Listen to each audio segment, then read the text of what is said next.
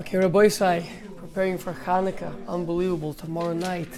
Ah, so I was thinking, what do we want to talk about leading up to Chanukah? And I realized, of course, our hearts and our minds are with our brothers in Eretz Yisrael who are going through such difficult times. And Baruch Hashem, we've seen incredible stories of miracles happening there. Hidden miracles, but miracles nonetheless. And every person that says these stories, it always comes with you're not going to believe this. It's like it's an unbelievable thing. And I remember Rav Moshe Shapiro Zechitzak Levracha. Someone came over to him and told him like this incredible Ashgacha story, and how it all worked out. And Rav Moshe looked at me and he said, "You're telling me that there's a God who runs the world? Why are you so shocked? Why are you so surprised that this is what happened?"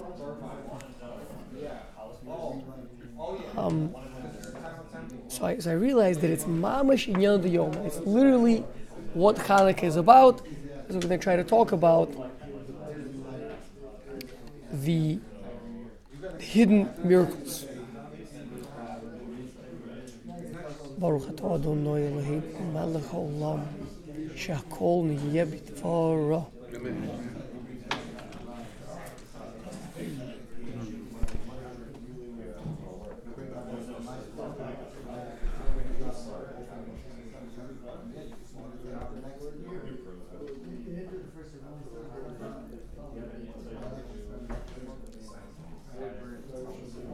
Okay, so when we're talking about finding the hidden miracles in our lives, it's extremely important because we see in Chanukah that was the beginning of the whole story.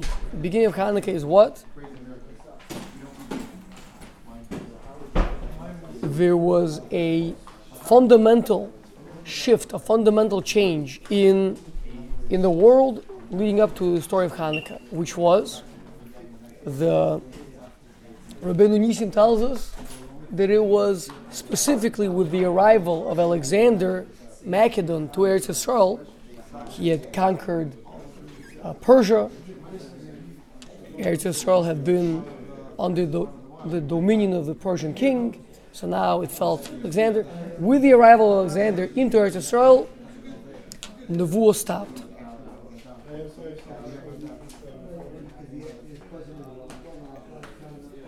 That's going to be very important because as long as there is Nevuah, as long as there's a person people could go to and hear the Dvar Hashem in an undeniable way, where Navi tells you,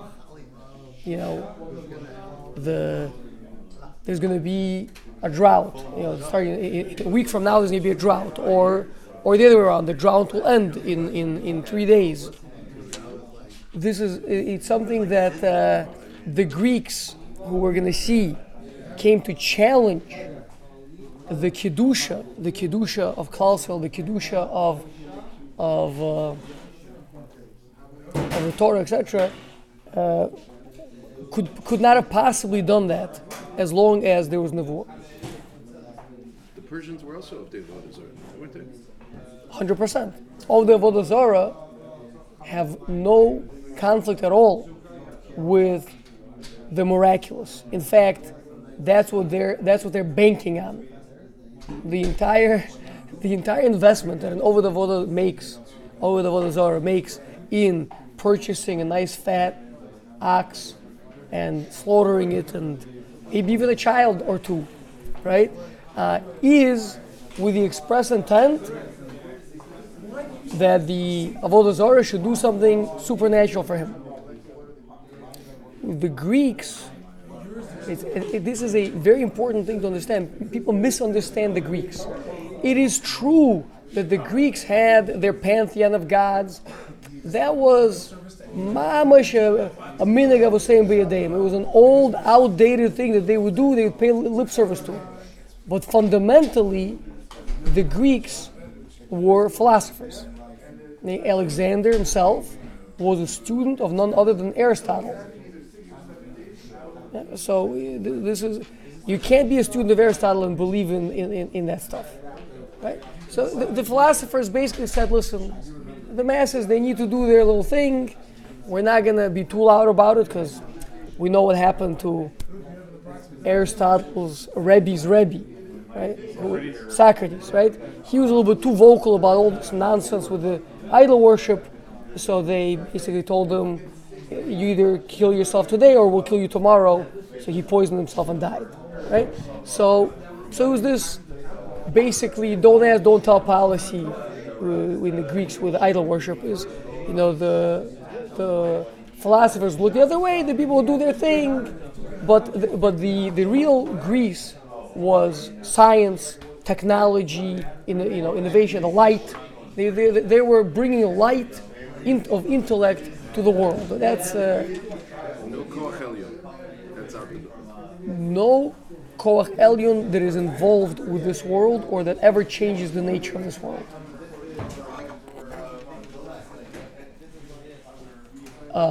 So now that the prophecy had stopped, that created a tremendous opportunity for Greece. So much so that the Gaon explains very difficult to understand. The Gemara appears in many different places, in Gemaras, in Midrashim. There's slight differences, but the basic story is the same. When Alexander was coming victorious from his battle against the Persians, he's coming back he's coming to take control over Eretz Yisrael. He's taking control over all their territories. He's coming to take control over Eretz Yisrael, and the expectation was that Chas v'Shalom, there was going to be terrible repercussions for the Jewish people because before Alexander engaged in battle with the Persians, so he sent letters to all the subsidiaries saying basically, rebel against the Persians, help me in this war, and I'll reward you when I win. If you don't, then the inverse will be true. Right? So the Jews actually chose to support the Persians, stay loyal to the Persians, and the expectation was that there was going to be really bad consequences. And the Sonei Yisrael, they were whispering to Alexander that he should make the Jews pay for this very heavily. So when he arrives outside of Yerushalayim, so this is going to be crucial to our story, to understanding our story later on. So Shimon HaTzadik, who was not only the Kohen Gadol, but he was also Mishier Knesset Agdola. He was the last remaining member of the Anshe Knesset Agdola. He had been the youngest and he lived the longest, so he was the last one. Came out to greet him, and Alexander dismounted from his stallion and kneeled before Shimon HaTzadik. This is in all the Midrashim and all the Gemaras, pretty much the same story. And when he was asked why did he do this, he said, because whenever I was in battle and I was having difficulty, there was the vision of this man that led me to victory. I saw him in a vision. I never knew who it was. Now I see that this is him. He led me to my victory. Very cryptic story. So the Gaon explains. The Gaon explains that the story is like this. The Anshe Knesset Agdola davened after the Churban Bayis Rishon, which we know was because of the Gimel Chumrius, Avodah Zarah, Gilui Raya, Shvichus Damim, and Avodah Zarah was a terrible machla at the time. So much so the Gemara tells there was such a temptation we can't even fathom it. The King Menashe came to one of the Amoraim in a dream, and he told him that if you would have been alive in my days, you would have run after Avodah Zarah much faster and much more than I did. So the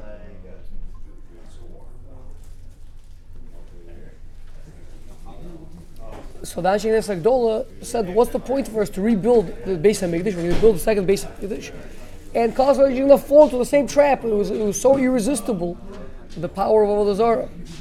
So they davened to Hashem to remove the Yetzer Hara for Avodah Zarah from the world. And we know that Hashem created the world. Zelu Mazas Elokim. Everything is in balance. Whatever the powers of bad is the power of good. Whatever is the power of good is the power of bad. So the reason why there was such a great temptation for Avodah Zarah is because spirituality was very palpable in the world. It was accessible. Not everyone is righteous enough and pure enough and careful enough to make sure to use it only in the proper way. And so those that were great in using it in the proper way, they became Nevi'im. And those that didn't were drawn after the spiritual powers in the world to try to manipulate them for their own needs. So the ending of this Yetzer Hara meant very much so a creation of a barrier between us and spirituality, which saved us from that Yetzer Hara, which we don't know what it is anymore. We don't really have such a Yetzer Hara anymore. We have other things replaced it, but we don't have that directly. But also with that, prophecy left as well. And the prophecy together. Yeah. And so that's why Alexander said that whenever he was battling against the Persians, I mean, he was the one that brought a new world order. The reason why a new world order came so easily, I mean, the historians say that with 30,000 men, he defeated Darius the second, the third, I forget which one it is, who had 150,000 men. That's a 1 to 5 odds. Oh, yeah, Alexander was such a brilliant strategist, everything. No, says the Gaon, the entire Persian Empire was built on Avodah Zarah, was built on interacting with the spiritual world, getting, whatever power they would give them, the motivation, whatever it is. And all of a sudden, they woke up, and their whole world was built on a foundation that was missing, that was gone. So it was literally an empire which crumbled. It's like, if you have the slogan, whatever would be the slogan for, that would have motivated the Americans back during World War II. So you say it to this generation nowadays, and it's like, freedom, liberty, justice. Like, do those words even mean anything, right? So the Persian Empire collapsed in front of him. So that's what Shimon Tzaddik was saying. That's what Alexander said. That Shimon Tzaddik led the way for Alexander's victory because he had been from the members of the Anshe Knesset Gdola who removed the Yetzer Hara for these things, and therefore he basically handed the victory to Alexander. Chachamim didn't foresee that they were going from out of the frying pan into the fire. Why is that into the fire? Well, with Greece. Yeah, they had Nevuah. They could have foreseen. No, they understood that with the loss of the Yetzer Hara for Avodah Zarah, there would also be a loss of Nevuah. But guess what? It was worth it. Look back in the first temple. We had Nevi'im, and the Nevi'im were time and time again admonishing the Klal Yisrael, and it was not to avail. It led ultimately to the introduction of Hellenism. Okay. I mean, that's already a grumma of a grumma. Yeah. But why did Klal Yisrael decide to go with the Persians? Didn't the Anshe Knesset Gdola understand that once they just Why didn't they understand the sequence that you just laid out? That once they destroyed Avodah Zarah, that Persians were to crumble. Hindsight, in other words, the fact that it was going to play out that quickly, the fact that it was going to play out then, right? I mean, it might take a large empire like Persia, it might take them 100 years to crumble. It's like, is there anyone in this room that has doubts that America is crumbling? If you do, I have a very expensive therapist that I can recommend to you, right? Like, the United States of America is the moral fabric of this country is coming apart. But then again, it's been coming apart for at least 30 or 40 years. I mean, if you read the Closing of the American Mind, which was written like 40 years ago, right? He was literally predicting all those things, like clearly back then. And yet, it's still staying. It could take the Titanic days to sink, right? So who knows if Persia, so they were under the Persians. The Persians have been very good to us. They let us rebuild the Beis HaMikdash. They were giving us partial autonomy.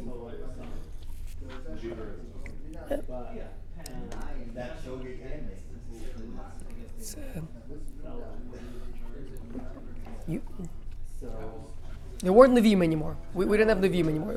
The Nevi'im were nifter much earlier. From the Chanukah Gdola, there were common Nevi'im, but they were all nifter pretty much with the construction of the Beis HaMikdash of Bai Sheni. This is Shimon Tzadik, who was the youngest member back then. He was now an old man.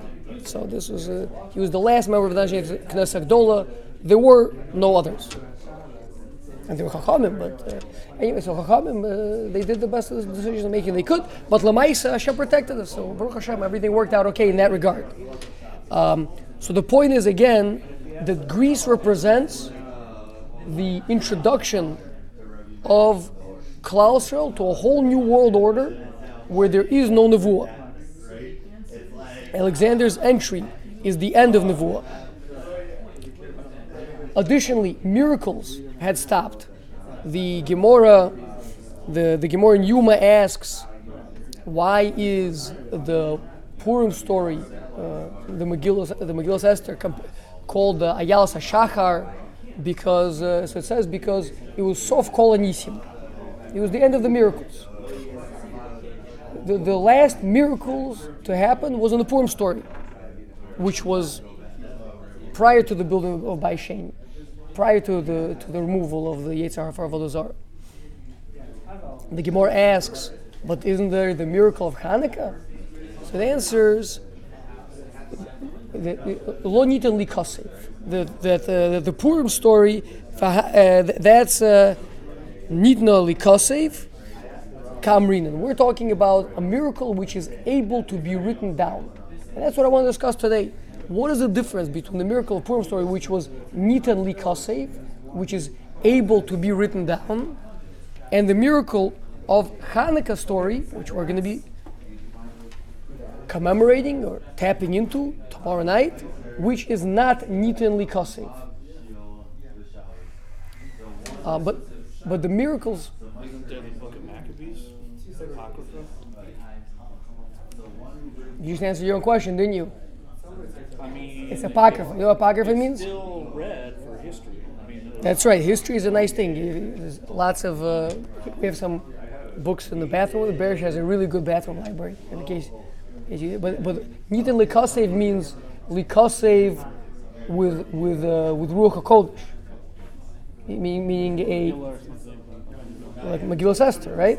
That's the whole discussion in the Gemara to prove that the Megillah.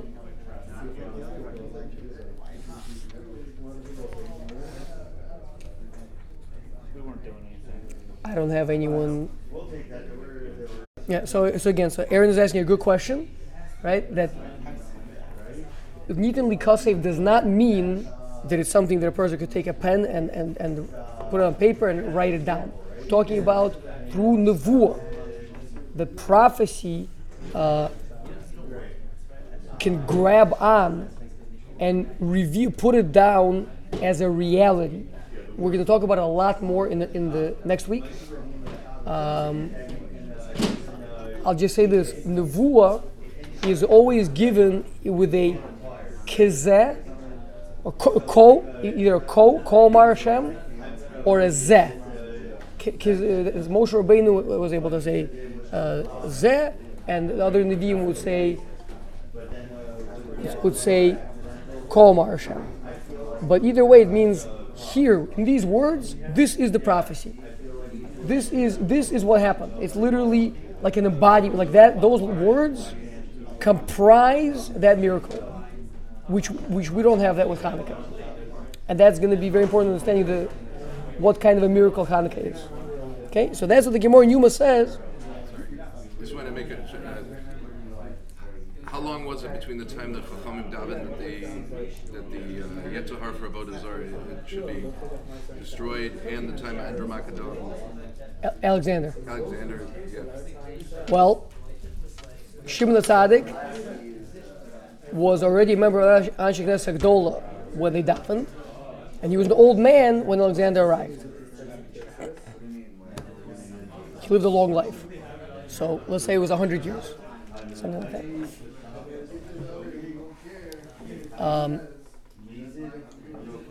Which, like we said, right, it takes time for things to happen. It might be a generation, like 30 years, but It was pretty long.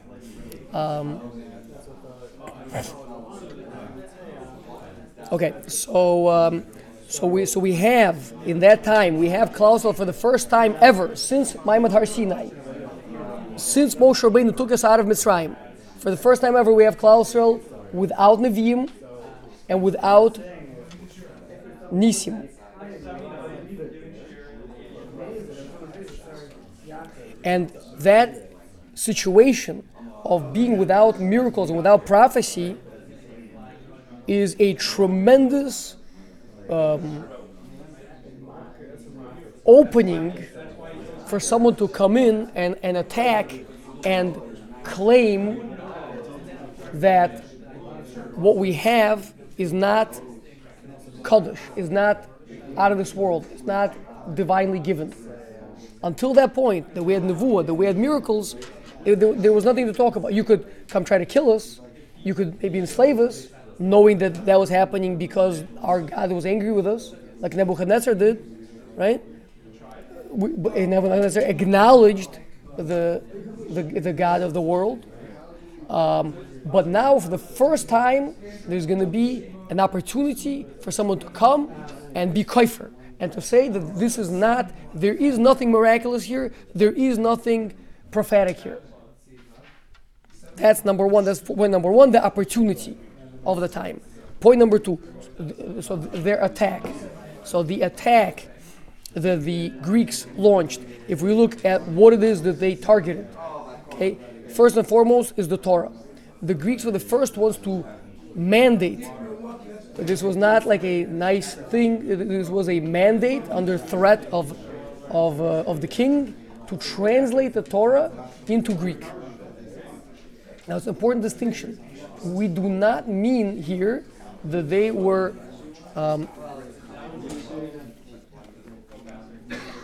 offering something similar to what Targum Onkelos did of translating the Torah into Aramaic.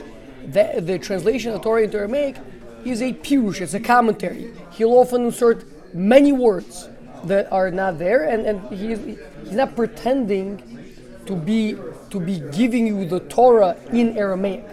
He's telling you in Aramaic what the Torah is saying. He's telling you how to understand the Torah in Aramaic. It's a pirush. That's perfectly fine. Rashi did it, also wrote a pirush. Many wrote pirush. And Targum is incredible pirush.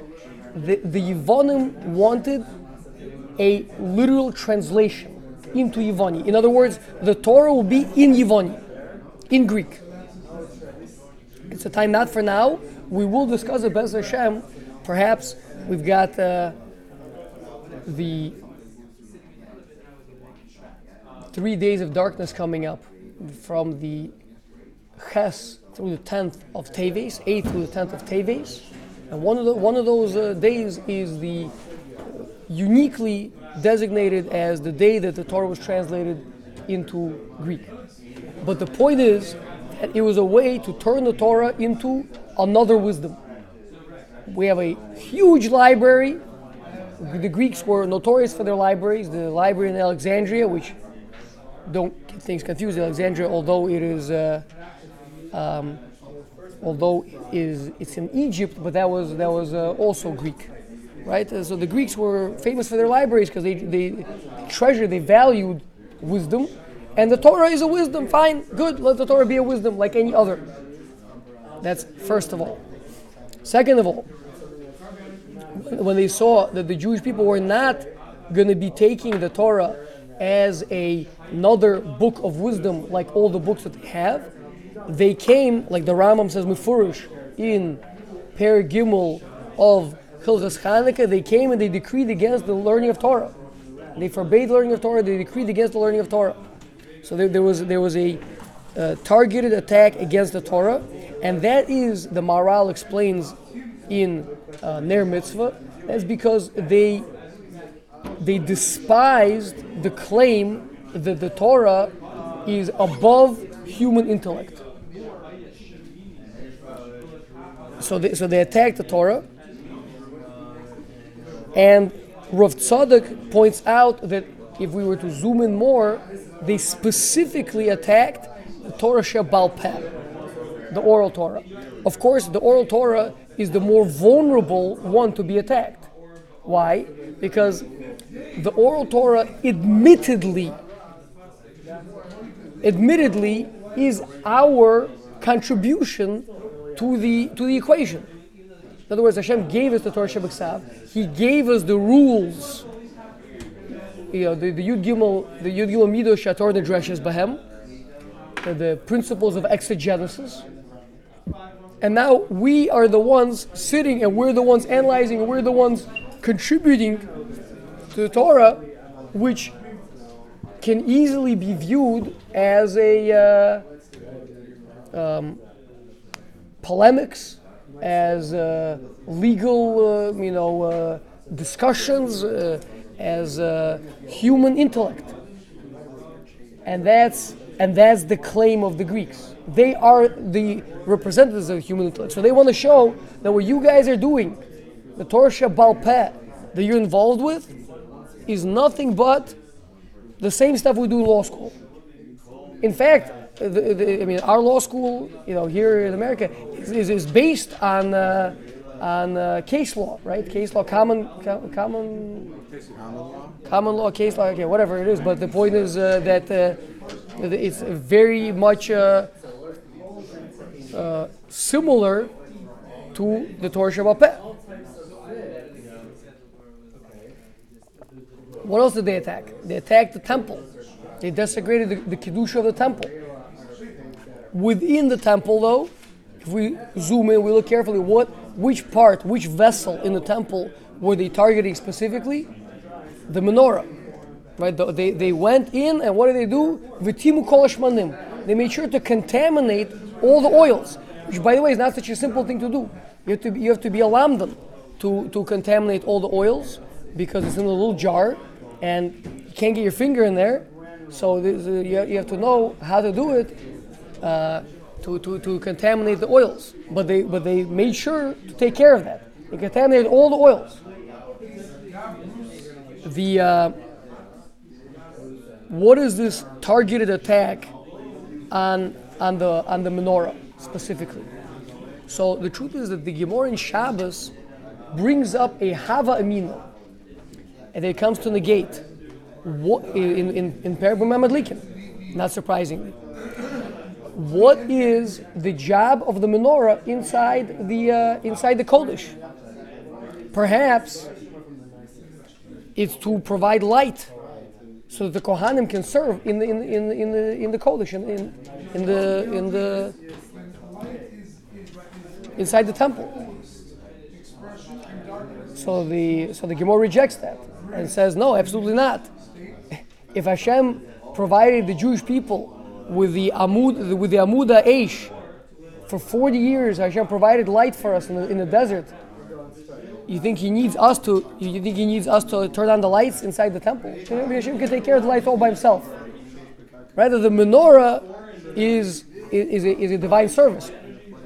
We'll talk about that more, exactly what it is. But the point is, that's exactly what the Greeks wanted to say. They want to say that the menorah, oh look, oh you guys also have a candelabra. We have these even better, it's LED.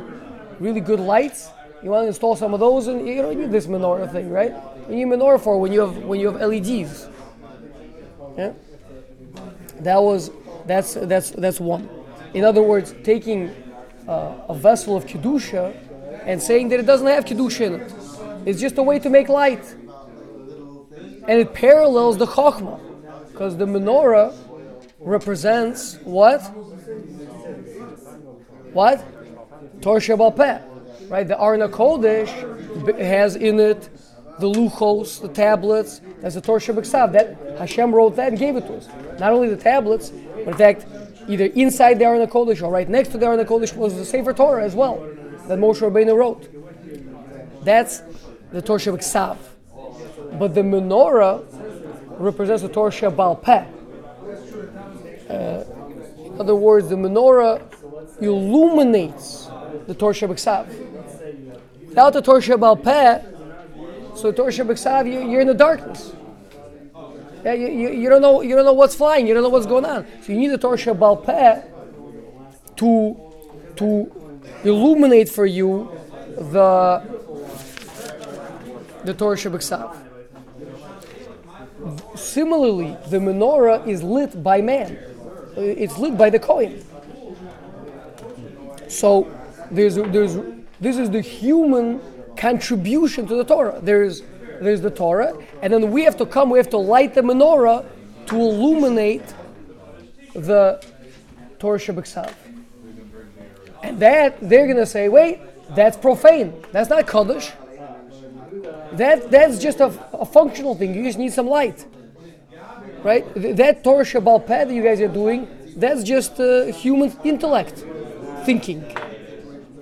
That's not a divine thing. And finally, they desecrated the Jewish people. They made a decree that every young lady that would like to get married has to first go and spend the night with the hegemon, with the governor of the region, and not first on a simple level, profaning the sanctity of marriage, but more so, what they're coming to say is, don't think that in that action that you're doing, there's anything holy in there. It's the same physical action that the goyim do, that the nachrias do, which is a bechina of orla, it's a bechina of the profane. That's why they're not makpid, like the Rashi says in Parshas Kaisara. That's why the nachrias are not makpid to wait for marriage before engaging in such physical activities, because it's just a physical thing. And you think that there's something holy in this activity. You think you're bringing down a holy neshama into a physical group over here? There's no such thing. It's not holy. It's profane. The attack is always against, and here's the tzad shava b'neim, the thing that unites all of them. I told you that they were attacking the Torah. I told you they were attacking the menorah. Torah specifically, we said it was the Torah Shebal Peh. The menorah again represents the Torah Shebal Peh. And both of those are what? Both of those are ways to receive, to take in the Torah Shebeksav. The written Torah is what it is. It's rigid, but it has to have a home made for it here. And that's done through our learning of the Torah. That's the Torah Shebal Peh, is we bring it into ourselves. We process it through our mind and comes into us. There's the Torah out there. When it comes into a human mind, into a Jewish, into a seichel of an Adam, then it fertilizes something. It brings life into this physical world. And that is a concept of the sanctity of a Jewish woman is the ability to be such a recipient. In other words, the language that Rav Tzadok and others use is that the Torah Shebal Peh is from the side of the nukva, of the feminine side. Torah Shebeksav is the masculine side, and Torah Shebal Peh is the feminine side. That's how we take in, that's how we receive the Torah. And that's why they were out to desecrate the Torah Shebal Peh, and that's why they were out to desecrate the menorah, and that's why they were out to desecrate the Jewish women. To say, yes, we believe in a God up there. We believe, Aristotle believed in one God, but none of us have any interaction with him. That was their belief. We are not recipients of anything divine. We're not able to bring anything down. We're down here, we're just physical. We are not recipients to the Kiddush of Hashem. Like they said, made a decree. Kisvu lachem al keren hashor. Write for yourselves on the horn of an ox. You have no portion in the God. You have no portion in God. You're not uniquely married. There was no chuppah at Har Sinai. You're not married to Hashem. You're not recipients of any kedusha. You're just people, like we are, living down here, using your seichel to understand whatever you understand. And by the way, in case anyone needs proof to this, the Kadmonim point out, Ma'aseh Avos Siman Lebanim, that the events that happened to Yaakov Avinu all correspond to the Arba Golis, the different tragedies that happened in Yaakov Avinu's life, the different hardships. And the hardship of the kidnapping and the violation of Dinah corresponds to what the Greeks did to us. And of course, subsequently, the kanos of Shimon and Levi and what they did to Shechem corresponds to the Chashmonoim. The Greeks were Nazis. When you're fighting Islam or Christianity, they believe in something. They believe they have the emes. So they're fighting you because you don't have the emes. We have the emes. They believed there was a God, but there was no interaction. So what were they worried about? Why were they scared of us? It had to have been like the Nazis. We gave them a conscience. You're obligated to do this. No, we don't want them. You're obligated to. We don't want them. The way that the Maharal says it is that they hated the concept that there should be anything beyond their intellect to be able to understand. But that's a much longer discussion. But I hear your point. We could. If you don't believe in it, then Yeah. They didn't want any achrayas. They didn't want achrayas. What are you going to have to do? No, but yeah. Okay. So that is part 2. So we said what the opportunity. Why was it such? For the first time in history, there was even such a possibility. Is because of loss of nevuah and loss of miracles, which again means what the Jewish people are actually not receiving from Hashem the way we used to. We are actually not able to get impregnated with a divine spirit the way that the Nevi'im would, to have that type of a close connection that the Derech Hashem describes when a prophet has nevuah, and the ability to bring spirituality out into the world in such a powerful way as a miracle. So therefore, the Greeks attacked in such ways. And this, now we come to the next part, which is really what the counter-argument is and how to defeat the Greeks. And of course, this is what we've been talking about, how to discover the miraculous inside the mundane. How to find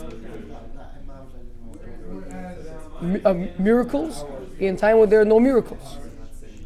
Lo nitin likaseh, right? The Chanukah miracle was a miracle, but it was not a miracle that could be written down by a Navi, right? So that's the next part. So let's discuss our victory. What was our victory? So first of all, who brought about the victory? Okay, sure, Hashem. Who were the emissaries down here? The Kohanim, very good. What? Matisyahu was one of them, right? So the Kohanim, they were the Kohanim. Now, before I want to go there, I want to take one step earlier than that. Is that the Midrashim say that the Kohanim themselves were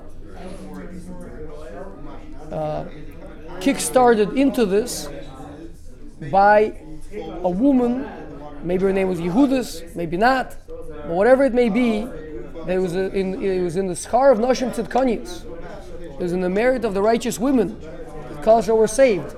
Not coincidentally, because we're talking about the concept of woman. They were out to profane the Kedusha of the woman as she is unto herself, but also all of Klal Yisrael in our feminine relationship to Hashem. And so it was the women, different midrash. Clearly, it was in the schar of Nashim Tzidkanius. One midrash that the Ran brings is the one about that she was summoned to on her wedding night to go to the general, and she got him drunk and with cheese and with wine and cut off his head, and that's what started the rebellion. Another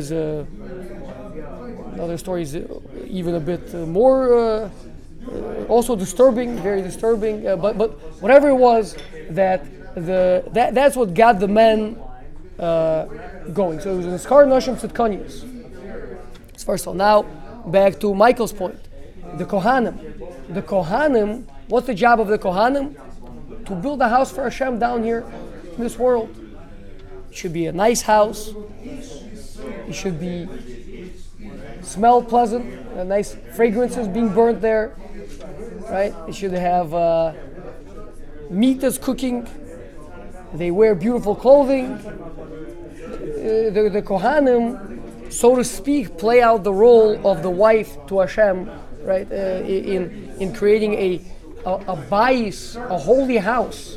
So just like on a large level for the whole nation, we make a holy house for Hashem.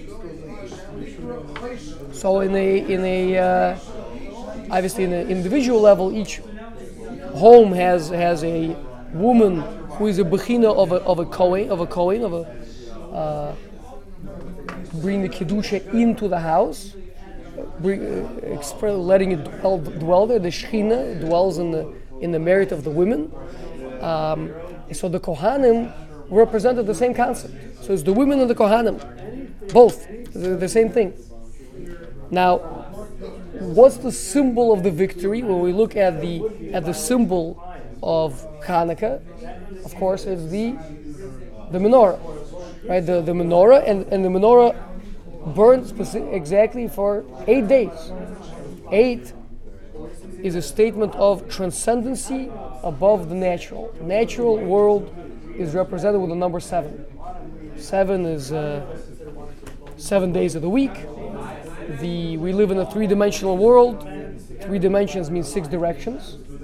And then there's the point itself, the place itself, where you're not moving anywhere. That's 7. 6 directions, and 4 directions, front, back, right, left, up, down, that's 6. And then the place itself is 7. That's why it's 7 days in the week. So this world is built with the number 7. 8 means transcendency, out of this world. The bris milah is done on the 8th day, etc. We mentioned before, the menorah is exactly the place where we say, the pasuk says that the menorah should be lit lifnei parochas ha'edus, right?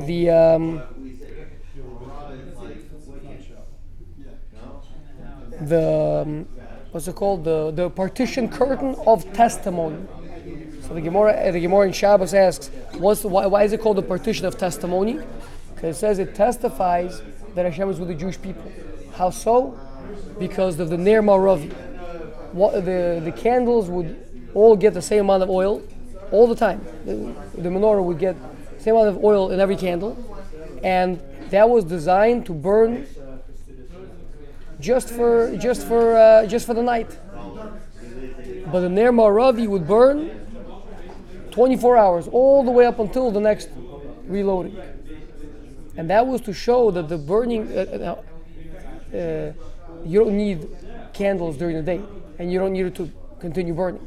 So that was to indicate that the burning of the candles was not a technical thing that you need some light, but it was to indicate that this is a service to Hashem. Hashem wants, and that He's with us, He's present with us. That ongoing miracle with the menorah now played out in the entire story, again saying that Hashem is dwelling with us, that our lighting of the menorah is not a profane lighting, it's a transcendent lighting. To say that our Torah Shebaal Peh, that we do, when we learn the Torah Shebaal Peh, it's not simply thinking with a analyzing, having a good head, like no unbelievable.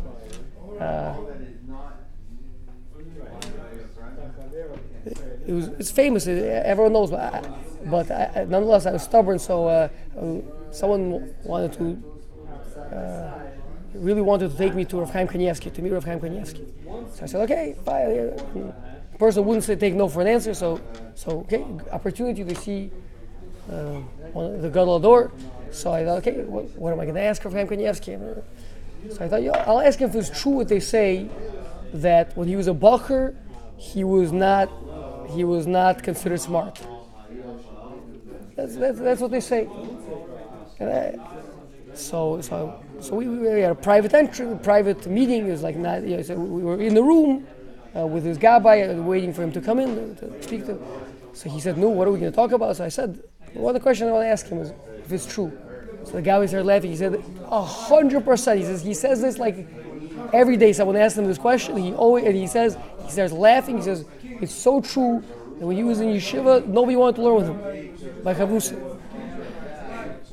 He was like known to be the dumb guy, and says afterwards those same guys 50 years later were coming to ask him shilas. So it's Hashem gives it. It's yigata umatzasa. You toil and you found. Hashem gives it. It's not a human intellect that analyzes it. I mean, it has to go through the human intellect, but it's b'kedusha.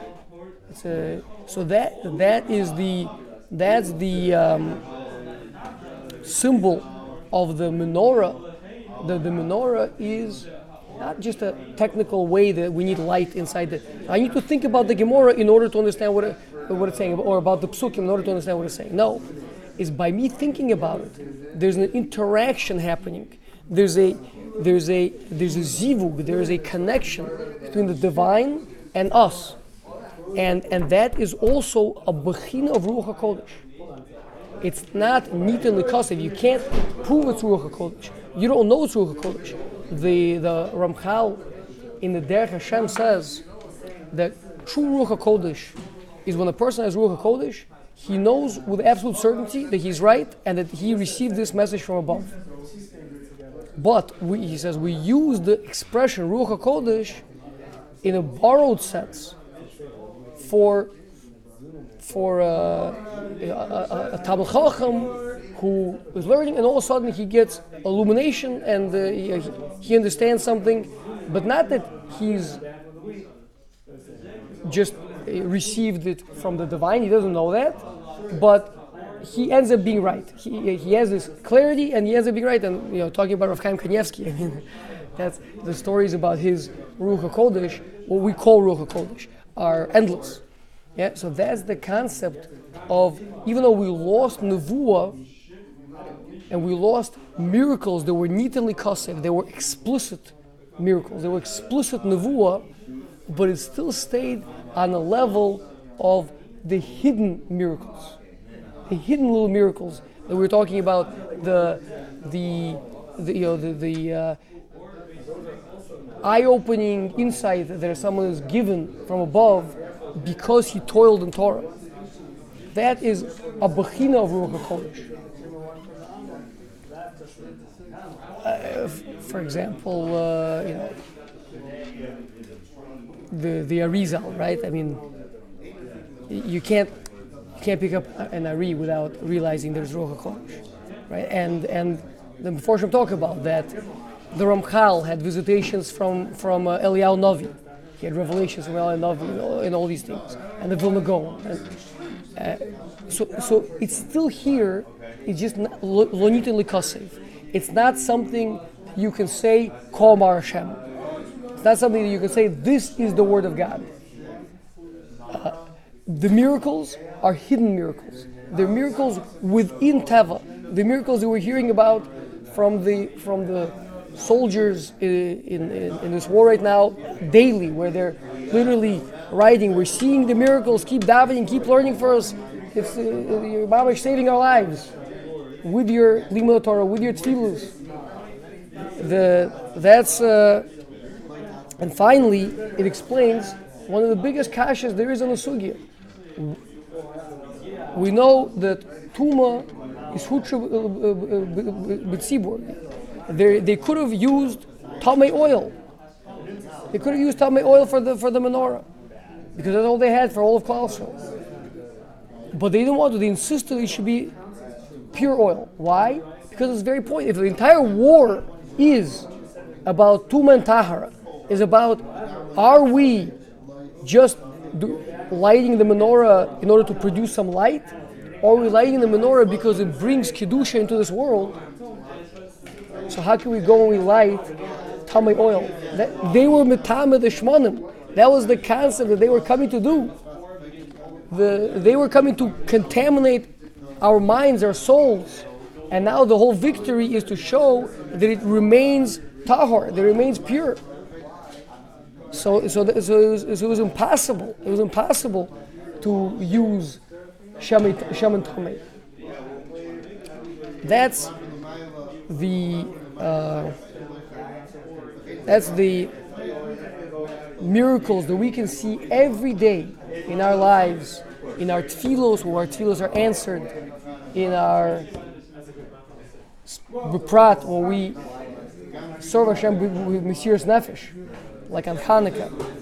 We see the miraculous, we see the Ruach HaKodesh, we see the miraculous inside the mundane. It's Hashem. We should all be zocheh to see that in our lives. Any questions?